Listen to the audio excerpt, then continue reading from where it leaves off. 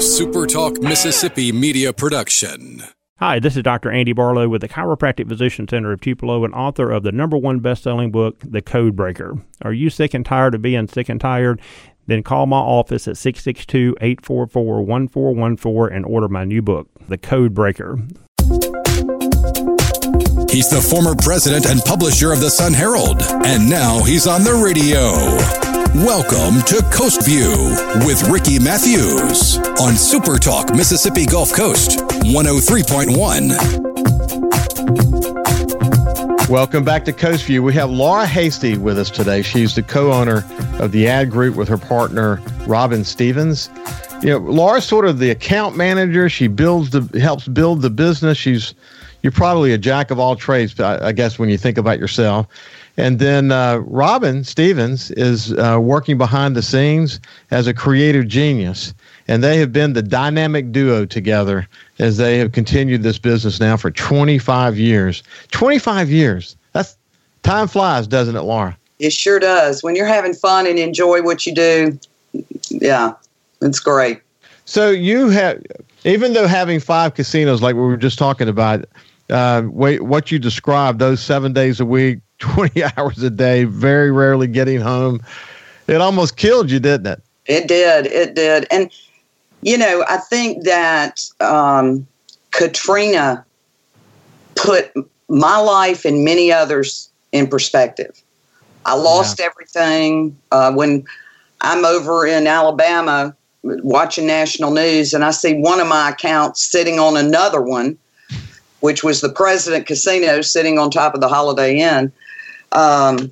You know, it was really eye-opening, and it changed my way of thinking, and I think a lot of others. But see, you know, we talk about this all the time on this show. In this pandemic moment, to some extent, we have a competitive advantage against, as it relates to comparing ourselves to other markets. And the reason why is because Katrina and the other, I would say, disasters we've had to face along the way has built a real resiliency into our DNA. So you lost your home in Katrina. You saw your the businesses that you work for literally destroyed. And you were in a position where you had to decide what you're going to do. And some people might have curled up in a corner and decided to, you know, I don't know what I'm going to do. I can't get out of this mess. You didn't do that. Tell me what you did. Well, initially, I did do that for maybe we all did initially. You know, because of the shock. You leave home with 3 days worth of clothes. You think you're going to come back and pick up limbs in your yard. And my home was just devastated. And, you know, I'd worked so hard, as all of us had. Now, fortunately, the people we worked with, no one lost their home other than me. And I lived up in my office for 2 weeks. But, you know, I got a call from several people that were on this committee to get the casinos land-based. And they said, go to Jackson with us. And I said, all right, might as well. I do have a car. So we went up there, and that was my first taste of politics. And it was quite interesting. And I remember getting into trouble with an interview, but I didn't realize it was an interview at the time. I was talking with someone that was up there that was a journalist. And, you know, we were fighting a lot of the political foes from other parts of the state that consider us the coast. And, you know, they were all about, well, how's this going to help me? And what's it going to do for me? And casinos, we don't need them. And I couldn't believe, you know, because when we first got casinos, Mississippi was 50th in the United States for economic development. 2 years later, we were number 1 in economic growth in the whole United States. And I made the comment, well, that was casinos that did that. It wasn't cotton. And it kind of really, you know, I probably shouldn't have said that because I think it offended some people.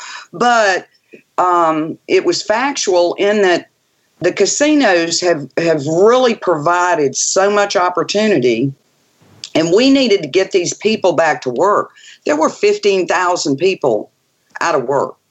Vendors, I mean, it's a domino effect. Charities, the casinos donate an awful lot of money to charities, and that had pretty much been halted. So, I was looking at being destitute, as were other people. But if we were going to get back to some kind of normalcy, we had to get these people back to work, because the casinos are the number one economic engine and employers for this area. And, we really had some good help with Tunica and Philadelphia, because they showed up for these hearings in Jackson. And they said, we're not going to fight this. We're not going to try to come back and get it for us. You need to get our coast back to work. And so we were, and fortunately, our governor, Haley Barbour, he was 200% behind us, did everything he could to help. And Bobby Moat, all these people worked tirelessly. And here us little vagabonds traveling up to Jackson with just very few clothes left. And the number one rule was we couldn't answer our cell phones in these meetings unless it was our insurance adjuster. So we got it passed, and, the rest is history. We were able to open back up again, and you were able to sort of rebuild your agency. How did the Big Three come about? Okay. Tell what the Big Three is. The Big Three, when after Katrina, there was very little tourism efforts as far as advertising the Mississippi Gulf Coast. We needed people to know that we were alive and well and kicking. And I get a call one day from a genius in advertising named Reed Geis. And Reed is a phenomenal visionary. He doesn't look at the way things are, but how they can be.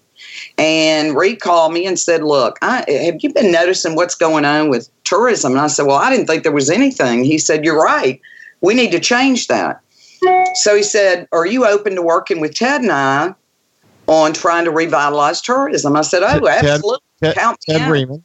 Yeah, Ted Riemann. Mm-hmm. And another visionary, a little vocal at times, but, both Ted, Reed, and I, we would get into shouting matches. But when the dust settled, we always did what was good for our community, more so than for ourselves. And so we got together and we talked about it. Well, I started showing up for tourism meetings, their board meetings.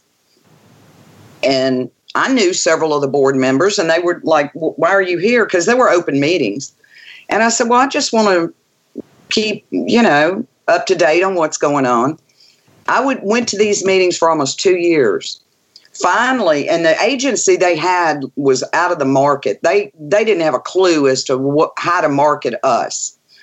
And we're a different breed down here, and you need people that understand what kind of breed we are to promote it.